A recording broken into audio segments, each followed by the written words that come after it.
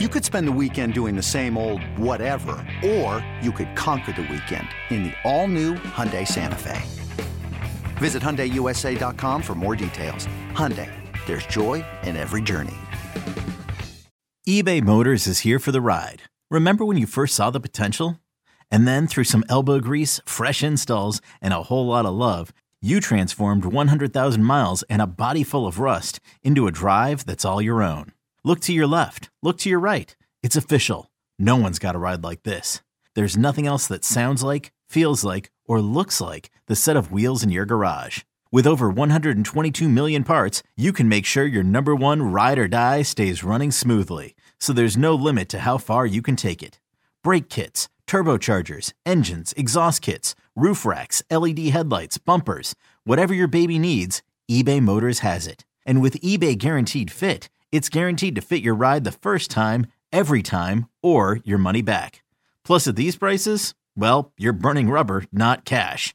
Keep your ride or die alive at ebaymotors.com. Eligible items only. Exclusions apply. This episode is brought to you by Progressive Insurance. Whether you love true crime or comedy, celebrity interviews or news, you call the shots on what's in your podcast queue. And guess what?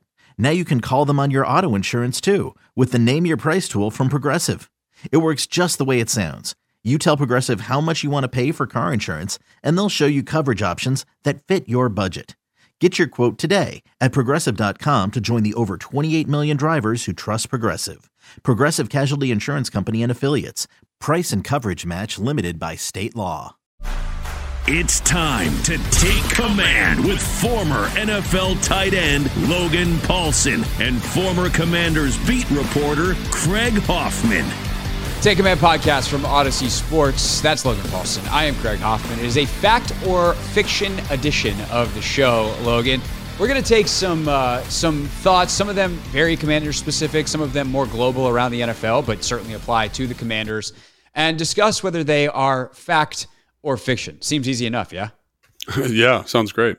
All right, so the first one is very Commander-centric. It is Sam Howell. And there's this myth, or maybe it's there's a thought. Well, you'll be able to tell me whether it's a myth or not. It's something that I've spent a lot of time thinking about, but you have a much better answer than me. That if the Commanders move on from Eric Bieniemy in the offseason and bring in a new offensive coordinator, Sam Howell will be learning a third system in 3 years.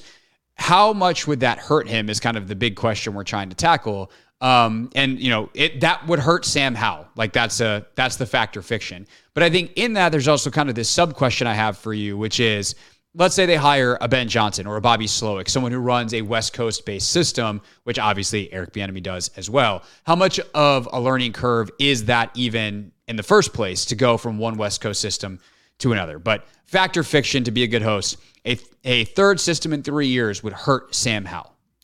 I mean, hurts probably like it's all relative, right? I think it affects Sam Howell? Yes. Is it hard to learn an offense? Yes. Is it going to somewhat stunt him? I would say yes. And the reason I say that is just because there is a time period and an ownership that takes place of an offense. And so like what I mean by that is, I think he'll know the route concepts. I think he's shown that he's a smart guy, that he can learn concepts really quickly. To me, I think it's the stuff that takes you from kind of average quarterback to great quarterback that'll be stunted here, right? And so that's the stuff where it's understanding how dagger works versus cover 2 as opposed to cover 3, how I can manipulate that hook player on horn as opposed whatever, right? That's the stuff that needs to kind of be acknowledged in terms of things that'll be challenging. And then I think the other element is the protection stuff is been something that he's gotten better at as the year goes on. And for whatever reason, that's something that takes running backs a long time to learn, takes offensive linemen a long time to learn, takes quarterbacks a long time to learn. So I do think, yes, it will affect him. It could be negative, but I also think perhaps if you get a guy in here who's, again, like maybe a little more balanced, like some of those things that will be regressed, maybe are covered up a little bit better, right? We're going to run the ball a little bit more. We're going to lean into the play action pass more. We're going to lean into RPOs a little bit more. Not to say that EB hasn't found things this year for Sam, but I do think like running the ball, like you mentioned Ben Johnson, they run the ball a ton. I think they're top 4 in attempts this year. It's part of their identity. It's part of who they are. Those are times where, again, you're alleviating some pressure on the quarterback in a more kind of quarterback friendly way. And obviously EB's done that with quick game, with sprint outs, with some RPO stuff, but there are levels to this. And to me, just looking at it from 1,000-foot view, I think the simplest way to kind of correct that is just, running the ball more. We're going to hit more play action shots. We're going to be more proactive in kind of a Kyle Shanahan, Mike McDaniel, Sean McVay way of finding easy throws down the field. So I think while there is a challenge to learning, I think there are certain systems that can make certain things easier. Like, yes, is he going to have a hard time learning a new system? 100%. But are there systems that are maybe a little bit more quarterback friendly? Potentially. And again, that's something that remains to be seen. But I do think it's more complicated than saying, oh, they're learning a new offense, it's bad for Sam. Of course it's going to be hard for Sam, but maybe there's other elements of that system that speak to Sam's skill set a little bit better. To go back to the very first thing you said, it's all relative, right? Yeah. To me, the answer to this question lies in a different question. What is more detrimental, learning the new system and the gap that exists there, or staying in a system that's not maximizing your player? Like, would you rather be in a better system and have to learn it, or stay in an inferior system but have continuity if you do believe this system is inferior, which I am very on record as saying I do, the way it's being run right now, right? So is there going to be a learning curve to some extent? Yes. And I want to dive again into the West Coast to West Coast thing and talk about what could change from system to system, because you've gone through that process in your career. I, believe it or not, never changed NFL offenses. But I think that, to your point, like a guy like Johnson has worked so well with Jared Goff because he's taken a lot off of his plate. He's simplified things down. What Kyle has done with Brock Purdy and others out in San Francisco, the way that Sean worked with Goff in those first couple of years that did get them to a Super Bowl that they lost, but did get them to a Super Bowl early on. And some of the, what Kevin's done with Kirk in Minnesota, best couple of years of his career up there. So the examples, Slowick and with CJ Stroud, like the examples are endless around the NFL. What Andy and EB was on that staff as well did with Alex Smith back in the day. Like they found a way to win football games with not Patrick Mahomes.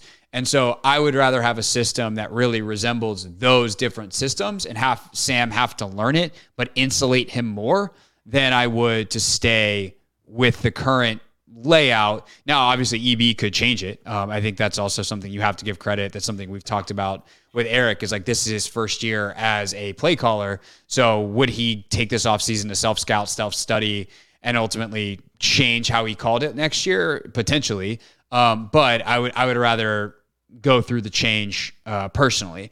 With that said, let's say they do go to a different West Coast system. What are the easy parts of that transition? What are the hard parts? Like, what changes? What stays the same West Coast to West Coast? Yeah, I think people always talk about learning offenses in terms of language. And there's obviously like the Latin-based languages in English. And so like when you're in Spanish class, you're like, oh, this word sounds a lot like the English word. And then like the French word sounds a lot like the English word.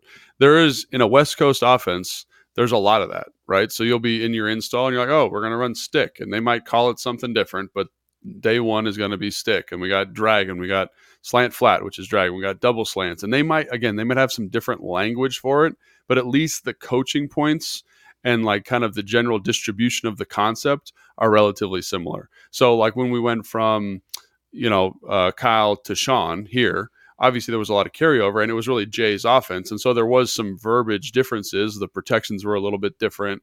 The concepts there was a different point of emphasis on the concept potentially, but on the whole, it's very, very similar. Then I went from here to Chicago. It's a West Coast system. And even though I've been on record as saying the verbiage there was insanely hard to learn, conceptually, the stuff was similar to what we learned when I was with Kyle. It was very, very similar to that, right?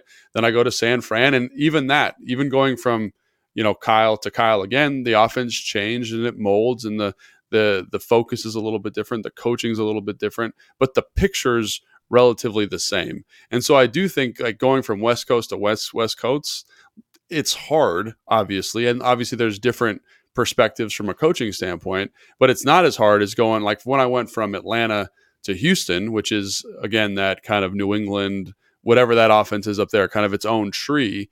It was very challenging for me to learn that because I had no point of reference.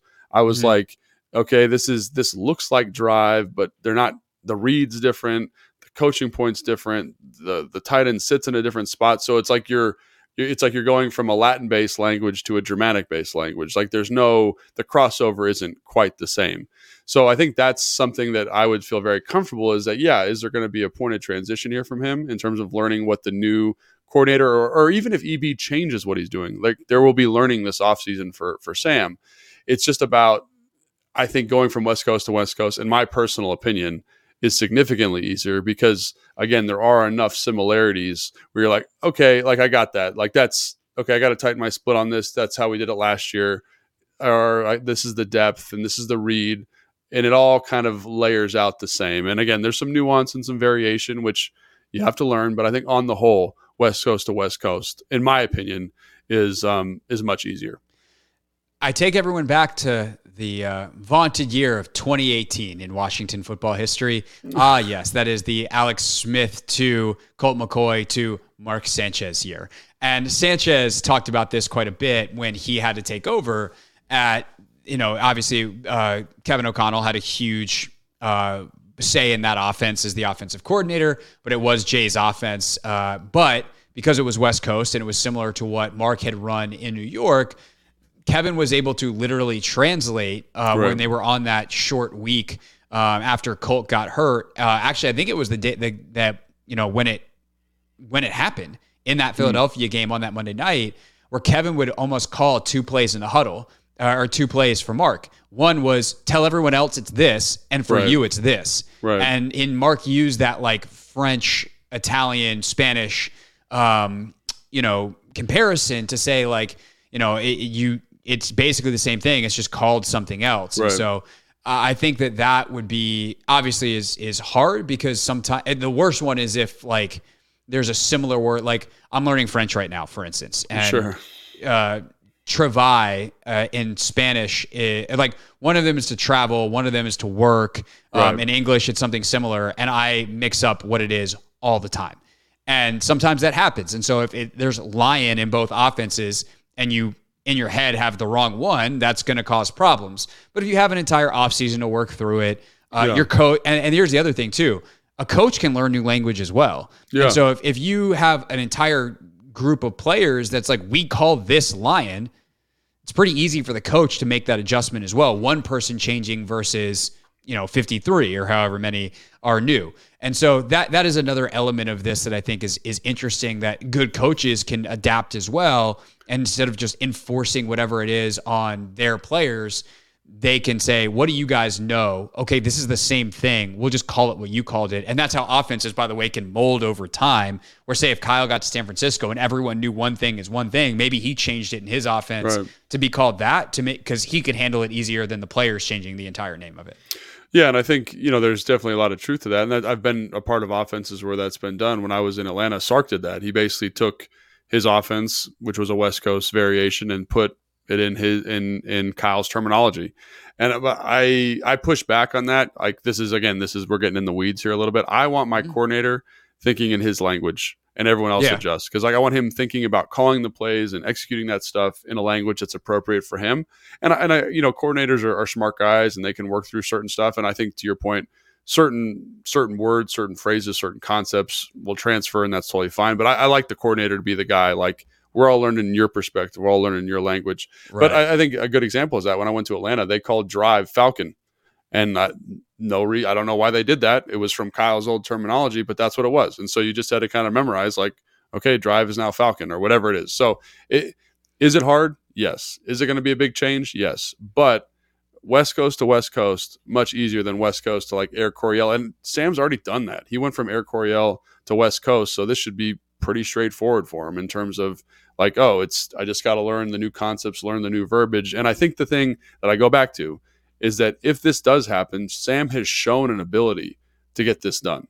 Like, he's shown a proclivity for it. And like, if let's say for example, like Sam had a really hard time in training camp with the offense in terms of just getting the plays out, I'd be a little bit worried because I'm like, he doesn't have a history of doing this very well, but he does. Like, he's shown an ability to learn it and get it done. Football is important to him. So while yes, it is significant, it is important, I don't think it's the end all be all. And is it ideal? It's definitely not ideal, But, No. you know, like some people have gone to the extreme of saying like it's a reason you have to keep EB, and I don't think that's remotely the case. Well, I think I think that a coach has to make a determination of like it's part of the equation, right? But again, it's, you know, is whatever drop off you'll have in lack of continuity worth it because the upgrade in the relationship in the system. And I'm not saying that EB and Sam have a bad relationship, but like the football relationship of like, hey, EB hasn't really insulated Sam. Like that's the kind of things that are being evaluated. And of course there is I would hope the learning curve is something that is thought about. And it's something that I don't know that this administration always thought about in terms of the time it would take to learn certain things for certain players and when they brought them in and put them in certain spots. But the idea that it's so extreme and it's such a big deal to go, especially from West Coast to West Coast, considering I think most of the top candidates will be West Coast, that is so extreme that like it's crazy not to keep EB because of the continuity, I think is taking it way, way too far and is way overestimating the task that it is for Sam Howell to learn a new offense. And this is something else that I think is important here is like if I think we all are kind of the mindset that there's going to be some big changes this offseason. And if you bring in one of these young dynamic offensive minds, you're bringing them in for their offensive mind. And so as much respect and as much as I appreciate EB, you know, like he coached me in college. Like I've got a good relationship. As much as I appreciate him, like I don't think you want differing opinions in the offensive room because I think that can be equally as confusing. Like I remember when I was in San Fran, my tight end coach at the time, who's like one of my best friends from the NFL, he had been in a different offense for a couple of years. So he kept verbalizing Kyle's offense in his old offense and kind of applying those techniques and depths and all that stuff to the offense. And I was like, I don't think this is right. And it was very confusing for everybody in the room because it wasn't quite what Kyle wanted. It wasn't wrong by offensive standards, but it just wasn't a clear one-to-one. And I think I got to point this out too. I think that's one of the reasons why I feel for EB even more in this situation because he didn't bring any of his own position coaches in to help him articulate his own offense. And that's kind of what I'm saying here is you don't want to repeat that same mistake. You don't want to bring in an offensive coordinator and be like, hey, you guys learn the offense I'm installing. That's not fair to the offensive coordinator. That's not fair to the position coaches or the head coach who is going to be probably offensive minded. That's just not fair. So I think in some ways it'd be cleaner just to kind of say, hey, rip the Band-Aid off. This 100%. Is the new thing. This is the new verbiage. Here are all the position coaches that are familiar with that. And again, that's not necessarily fair to EB. You had a year to kind of work through a very, very challenging situation, but that's ultimately kind of, you got to think about what's best for the organization long-term and kind of separate it from, is it fair for the individual as opposed to, is it what's best for Sam and the organization as a whole? And I think that's something that is obviously very emotionally challenging, but I think ultimately would be the right thing is just kind of clean sweep, new staff, and install this new offense as you see fit. And again, I understand that that's very callous. And as if I was a coach, I would hate hearing that. But I ultimately think like if you're building an organization, that's kind of what Josh Harris has to think about. And I think it shows you the different levels of things people have to consider in building a team and building a franchise. Yeah, I mean, if I'm Ben Johnson, I don't want Eric Bieniemy here. And that's not personal to EB. I don't want an offensive coordinator who's got strong opinions to be able to subvert potentially what I'm doing. And I would go back to, and not that like EB would be nefarious about it, but like with your tight end coach in San Francisco, like you're just comfortable with something else or you know something else so well. And so you're like, oh, it's this. And it's like, oh, crap, no, it's not. Or it doesn't marry exactly what the coach or coordinator wants. So it's not like this soap opera-y subversion. It's just like, it's hard to do something when you've had success doing it a different way. He just doesn't know the offense the way that you know the offense. And he knows his thing. Like he knows his thing really, really well. Right. And you do, and you have your thing and you're trying to put your thing in. So it can just be like convoluted, you know, if someone's teaching in French and you're trying to teach English, like it's tough. And again, it's not fair. And I have a lot of sympathy for the staff and all that stuff. But I think those are the decisions are the types of the decisions that need to be made. I wish my French was better so I could make a joke in French here, but I'm still very bad at French. I go back again to like that 2017-ish through 2020, like when Callahan was here. Like the battles that Callahan and Gruden and O'Connell had were epic. Mm-hmm. And it's because they saw offense differently. Right. And, you know, Bill wasn't Jay's guy. Like Bill Callahan was Bruce Allen's guy. It caused problems. And it's not that Bill Callahan's a bad coach. It's not that Jay Gruden was a bad offensive mind. It's not that Kevin O'Connell obviously was a bad offensive mind, or Sean McVay. And there were times that dissent and those differing opinions was good because it pulled them in a direction. You have a super aggressive, and you need it. It's almost the way that, the pie in the sky view of how politics works, right? It's like you have one party that pushes forward and one that's making sure you don't go too fast. And it's like, that works in theory, but like often you're better off just like going in one direction and trying to push yourself forward. And so that caused a ton of problems. And that's what I'd want to avoid if I was Josh Harris with my new staff. And if I was a head coach interviewing, I'd be like, no, you're not dictating my staff to me. That is a bad precedent. And I don't think Harris is remotely interested in that. Real quick on Sam, like how do you think he's done in terms of evolving within this system this year and showing the capacity to learn and kind of where he is at this point in his development as we come out of this bye with 4 games to go?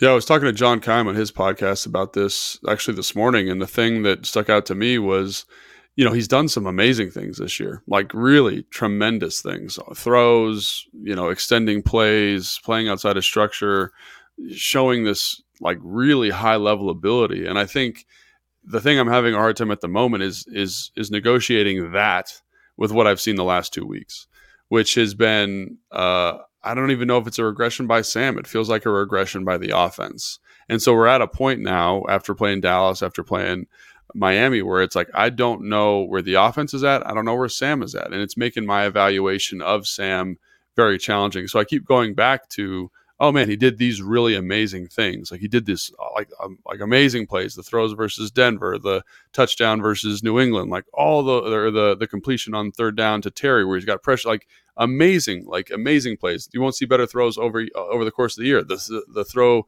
to tie the game in Seattle, awesome, like just tremendous stuff. But was that the outlier? And this is what's real? I personally think that's what's real, is the good stuff is what's real. But it would be nice going into the offseason to have some positivity around his play and an offense that was playing better. And that's not an indictment of anybody. That's just saying the protection wasn't good last against Miami. The routes weren't good against Miami. Sam made some bad decisions. Like, is EB calling a perfect game? I think he's doing a pretty good job, but it's not perfect all the time. So there's layers to it. And I just want the offense to get to a position where we as analysts, we as fans can finally be like, hey, this is who Sam is, and this is what we're excited about, and this is someone we can build around. But until that happens, it just becomes the evaluation part of it becomes very, very challenging. Yeah, I think if you had to make the decision today, it'd be incredibly difficult. Right. But at the same time, I think it also is going to obviously depend on how they finish the season record-wise and what they have. Michael Phillips brought up a great point with me last Monday on the radio show, which is if Sam plays really well, he's going to really solidify his place in Washington, not only with the play on the field, but if he wins them a couple of games, he gets them out, or better chance that the best quarterbacks on the board are going to be gone. Right. Like not just the top two in Williams and May, but that Jaden Daniels, now the Heisman Trophy winner, could be gone as well. So obviously the farther down the list you go on those quarterbacks, the less likely that guy's going to be better than Sam Howell and worth taking. So that's an interesting thing to watch for sure over these final 4 games of the season. When you need mealtime inspiration, it's worth shopping Kroger, where you'll find over 30,000 mouth-watering choices that excite your inner foodie. And no matter what tasty choice you make, you'll enjoy our everyday low prices, plus extra ways to save, like digital coupons worth over $600 each week. You can also save up to $1 off per gallon at the pump with fuel points. More savings and more inspiring flavors make shopping Kroger worth it every time. Kroger, fresh for everyone. Fuel restrictions apply. Hey, Rob Bradford here. I have set out on a mission with my good friends at FanDuel to prove what I have known for some time. Baseball isn't boring. Now I have a daily podcast to prove it with some of the most notable people in the baseball world, screaming baseball isn't boring from the mountaintops, or at least agreeing to come on our show. Players, managers, GMs, and yes, even the commissioner of baseball, Rob Manfred. It has been a constant wave of baseball's most powerful voices. So join the revolution. Subscribe and soak in Baseball Isn't Boring. Listen on your Odyssey app or wherever you get your podcasts. You'll be glad you did. Hey, it's Greg Hoffman from Take Command. It's not just a podcast, it's the 25th hour of your day. your weekly source for all things Commanders, right on time, your time. A list of household chores. Do them without missing a beat, and listen while you work. In the car, turn mundane drives into memorable moments. With podcasts, you can maximize productivity and minimize FOMO. We're on demand, so we fit perfectly into your schedule. Follow Take Command in the Odyssey app or wherever you get your podcasts.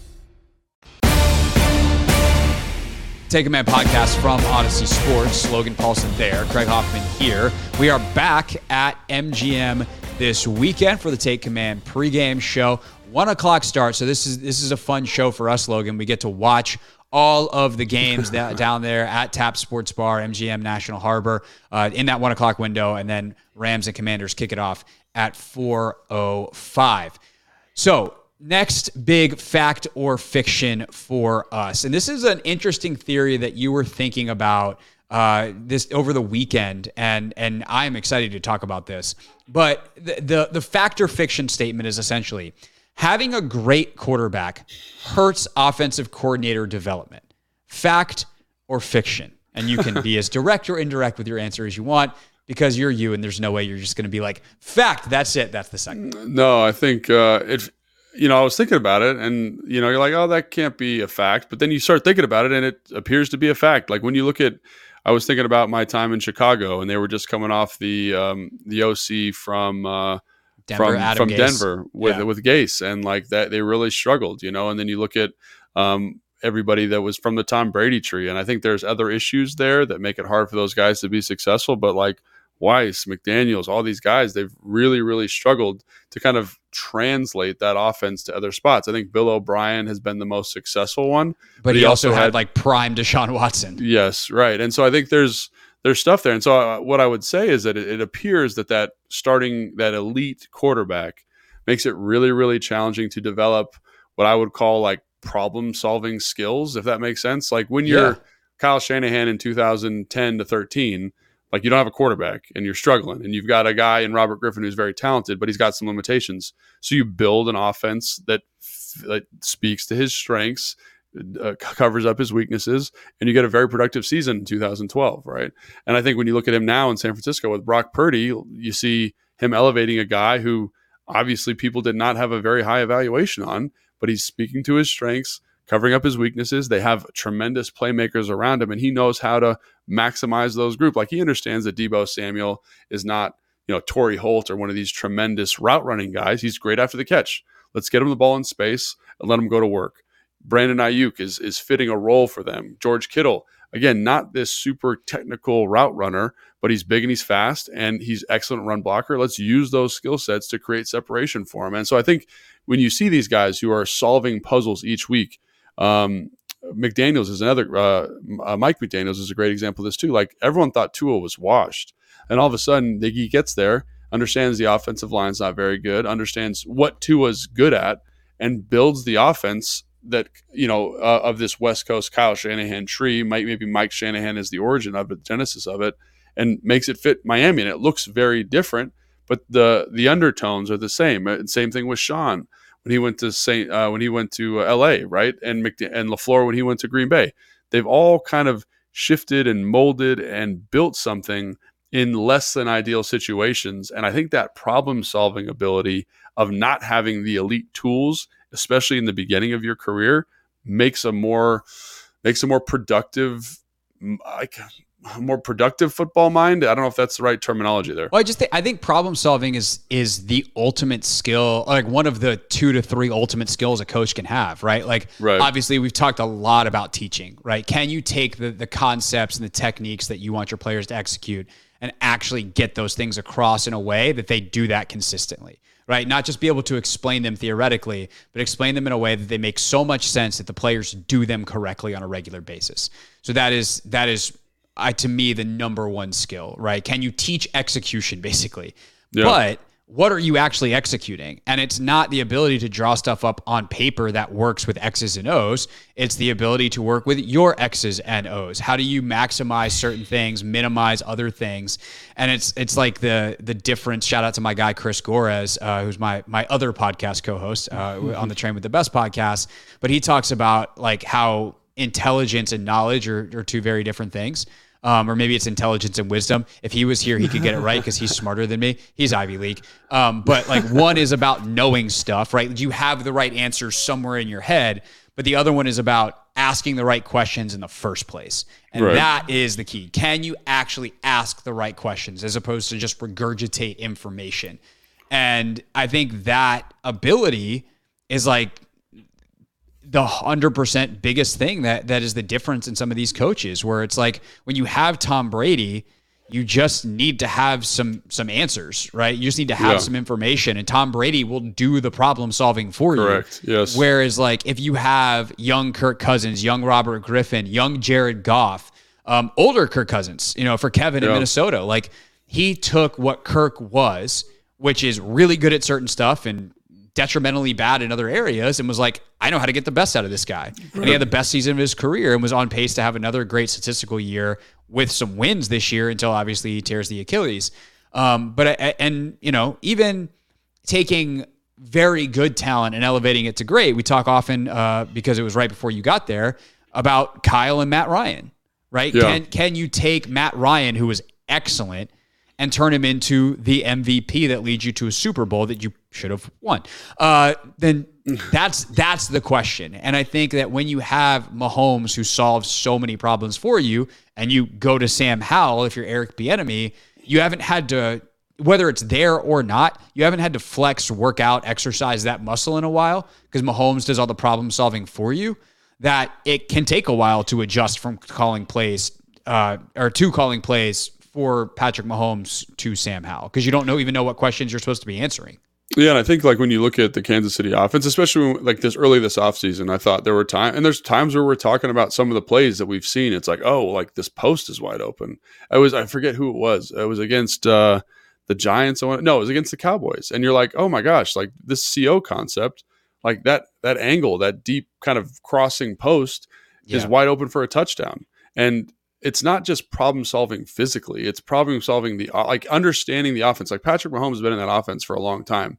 And if he's in this offense, I'm pretty confident, like 90% confident that's a touchdown for the Commanders if Patrick Mahomes is here, right? And so if you get Patrick Mahomes, how much would Patrick Mahomes want the Commanders receivers, by the way?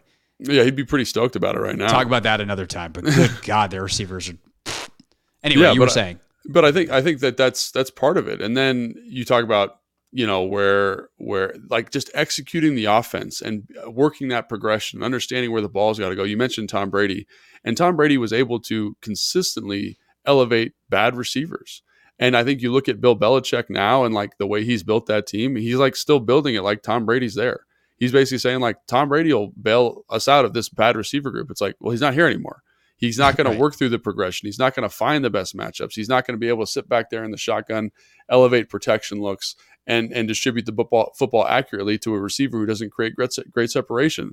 And I think that's kind of what you're talking about. And I think we've seen elements of that from EB this year, but I think like he's learning that skill where like Kyle, Sean, like that whole tree, that offense, it's funny because that offense, like the foundational seed of that offense is built around problem solving because they had to in its genesis here in Washington.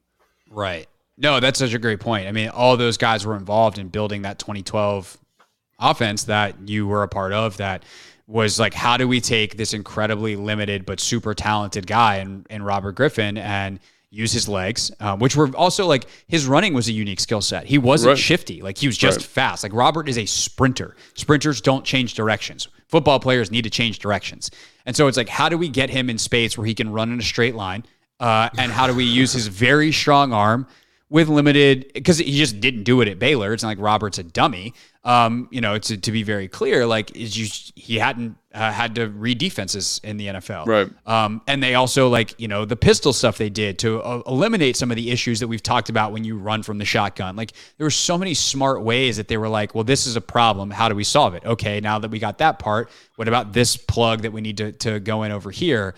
And when you look at anyone who's worked at Mahomes and then left, like Nagy, it didn't go very well when he went to Chicago, and now he's back in Kansas City. EB has had a severe adjustment period here versus like Doug Peterson, who left after working with Alex Smith for Philadelphia and had to flex that problem-solving muscle in a major way when Carson Wentz got hurt, and he won a Super Bowl with Nick Foles. And now, obviously, he's working with a great quarterback in Jacksonville, but he's having to solve some problems as they're having all kinds of issues down there. But generally speaking, like Doug Peterson, good job. He's had to flex that muscle in a different way than the guys who worked with under Andy Reid with Mahomes. Same with Manning. There's a long list of, because Manning also was like part offensive coordinator. So he really didn't have to flex that muscle as much. It was much more collaboration, which I do think is the final point I want to make real quick. There is a skill set to working with a great player.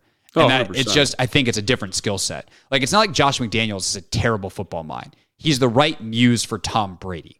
Yeah. Right? They think about the game in similar ways. And going back to our discussion in the first segment, like, they think about the game in similar ways. They speak the same language. Yeah. They find ways to work together. But it's a very different skill set than what is required when you don't have Tom Brady. And I think that's something to think about to spin this back to the Commanders, on top of obviously what we're talking about with EB. But I want the next head coach here to be someone that has had to do that some. It's why I like Ben Johnson so much. And obviously, look, the Lions yesterday, not very great offensively. It'd help if they didn't fumble the football and go 1 for 5, or, two picks, a fumble, and they went 1 for 5 on 4th down again. So that's going to hurt your offensive output. Yep. But he has turned Jared Goff into a guy that was near the top of the MVP list for parts of the last 2 seasons. Like, that's incredible. I want that guy working with Sam Howell versus someone who has worked with one of these elite quarterbacks and then is going to have to plug some holes, because while Sam has a lot of upside talent, he's clearly not Brady, Mahomes, et cetera, et cetera.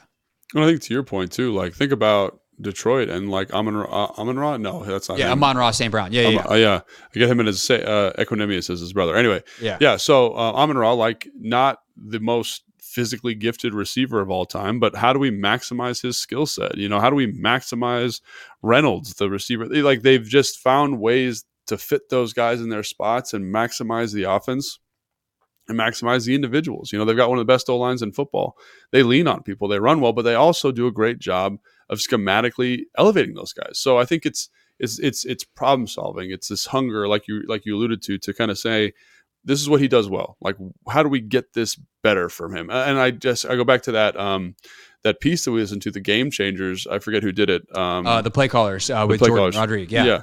And how when he was with Jared Goff in Detroit, he basically said, like, we want to run all these play action concepts, but Goff doesn't see it very well. So how do we get to these concepts from a drop back while still helping the offensive line out? I thought that's brilliant. And you've seen shades of that from EB here. So it's not like EB doesn't do innovative, exciting football things. It's just that problem solving muscle and speaking to skill sets and maximizing the players you have is something that you have to practice. And I think when these guys work with elite quarterbacks, the problem solving element is just different.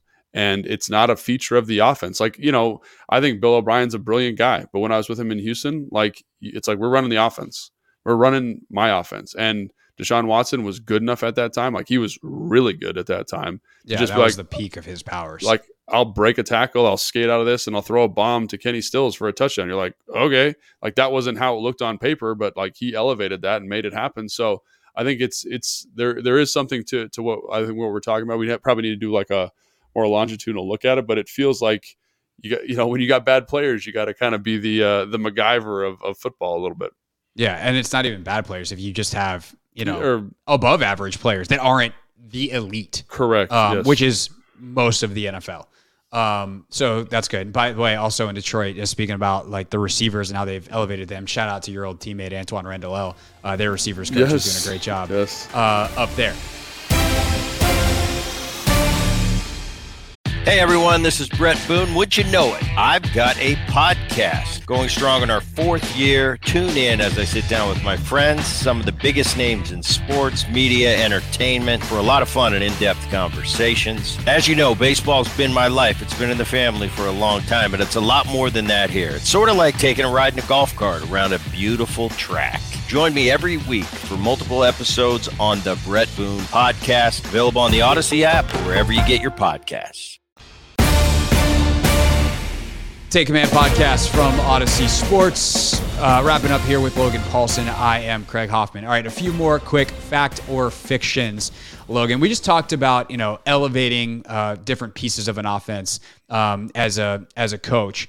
And I think by the way, there's probably a whole other segment we could do on the defensive side, like your old head coach, Dan Quinn, what he's done in Dallas with Micah Parsons. Like, we got this guy who's not good enough to play off-ball linebacker. He seems to be awesome rushing. What if we put him there full time? Right. We have the best defense in football. That's cool. So like there's that element. But I think something that's interesting that has certainly been a topic of conversation here in Washington is the offensive line play. And people, fans are like, this is the worst offensive line I've ever seen. And we're sitting here trying to tell people it's actually about league average. Yeah. Mm-hmm. But could it be closer to both than we'd want to admit? Albert Breer, Sports Illustrated, of course, the Monday morning quarterback, tweeted something out yesterday that was basically like, I think we're seeing it today, and with the offensive line play on Sunday, and it's something I've thought for a while. I think offensive line play is down around the entire NFL, and Breer's reasoning is rooted in the CBA, where you don't have a chance to practice with contact in the way that you used to. I saw one of Doc Flynn, who's one of the kind of Twitter doctors. She's worked in NFL circles before. Respond to Breer saying, like, if you want more evidence, about a third of the NFL starting quarterbacks are out right now due to injury, which tells you they're not being protected very well. So when you watch offensive line play around the league, like, do you think it's down compared to 10 years ago when you were playing under the old CBA?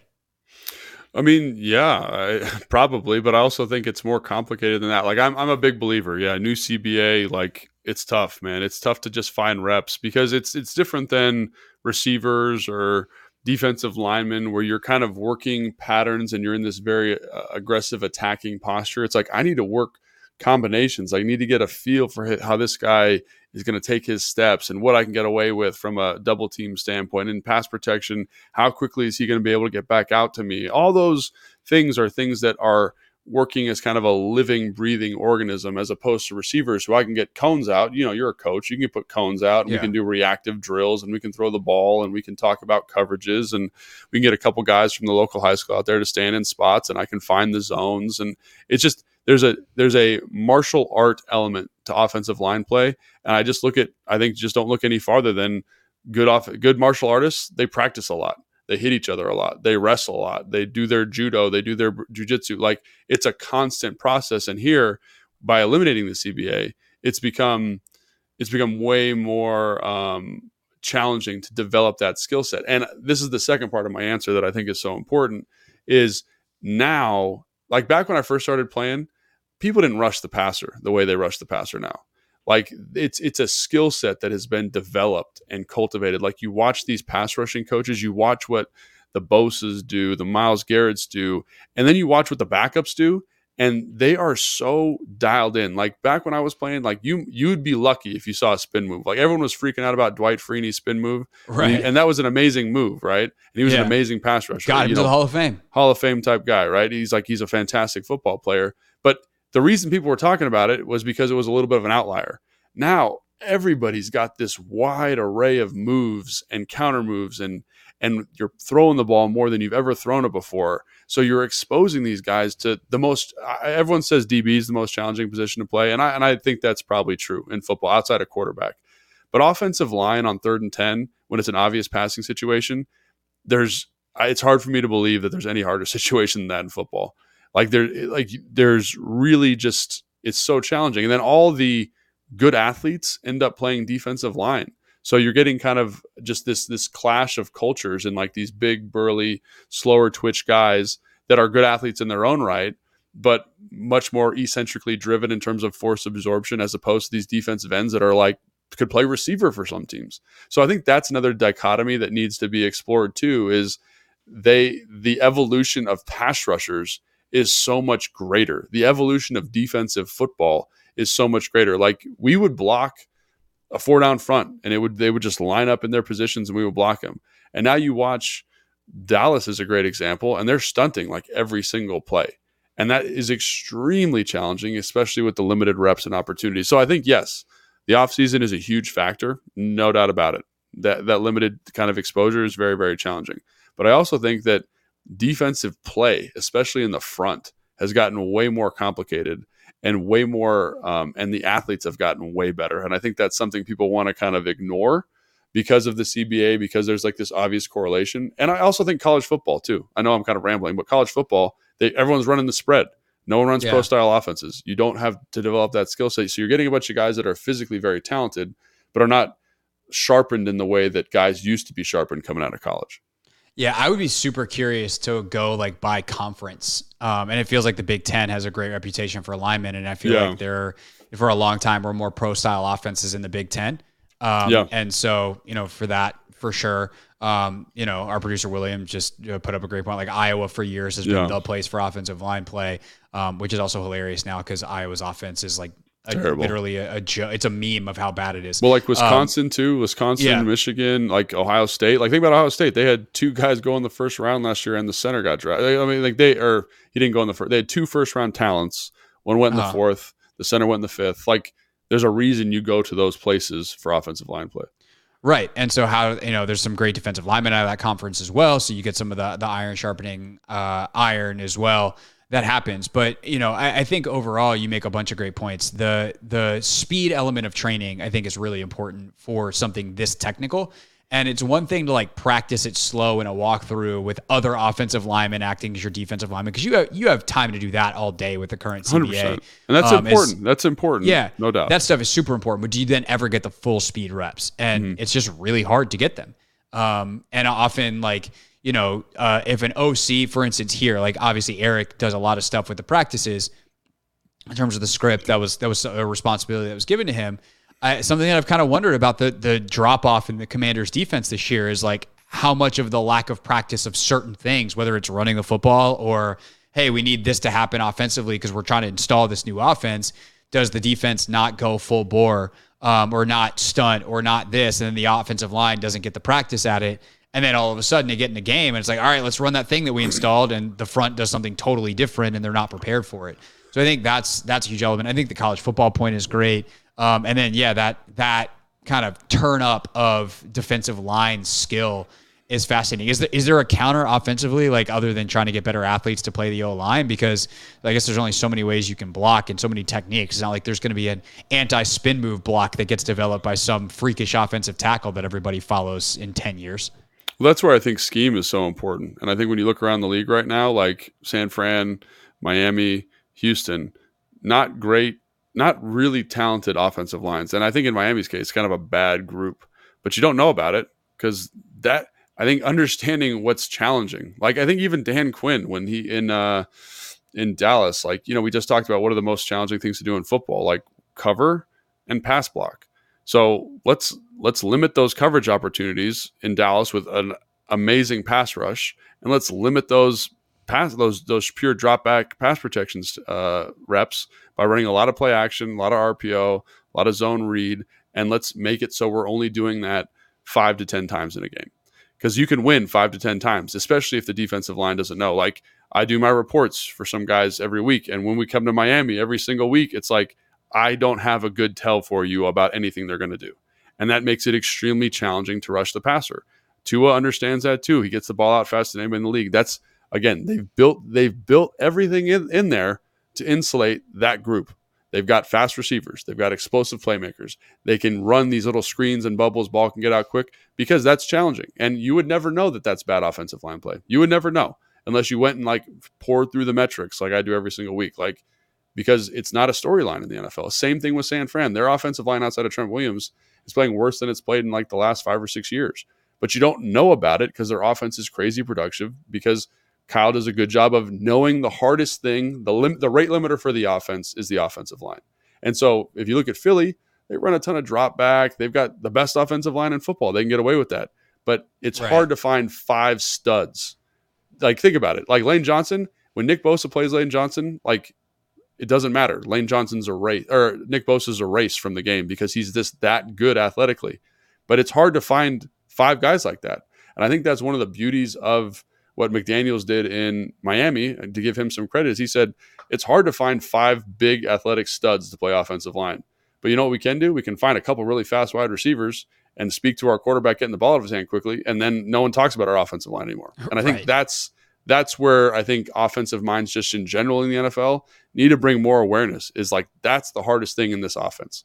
Running back, nah, you can find running backs, receivers, hard to find 5 big studs. And I think Philly's about as close as you're going to get in the NFL right now. Detroit maybe also. I think that's something else we got to call attention to. Detroit's offensive line at the moment is very, very good because they've invested, they've hit on picks, they've developed guys. But to your point, it's the type of athlete on the offensive line that leads to offensive line production. You know, does that make sense what I'm saying? Yeah. Like, you get a Penei Sewell out there, or you get a Trent Williams, and it totally changes. Like, that's the thing too. If you can get one stud, it changes everything else you do. Right. Because if you can rely on one person to win one-on-one, how you devote the other 4 plus your backs and tight ends, the numbers change dramatically. Correct. All right. That is our show for today. Now, Logan just talked about doing reports, and he sounds very smart because he is very smart. But could he be an NFL coach? Just like tomorrow, step into it. That's going to be Take 5 tomorrow. We'll see you then for that. And then we should have a guest on Thursday. Pretty pumped for this. We haven't 100% locked it in, but we're hoping to be talking NFL draft on Thursday as well as previewing the Rams. So we'll see you then. Make sure you're subscribed so you don't miss any of it here on Take Command.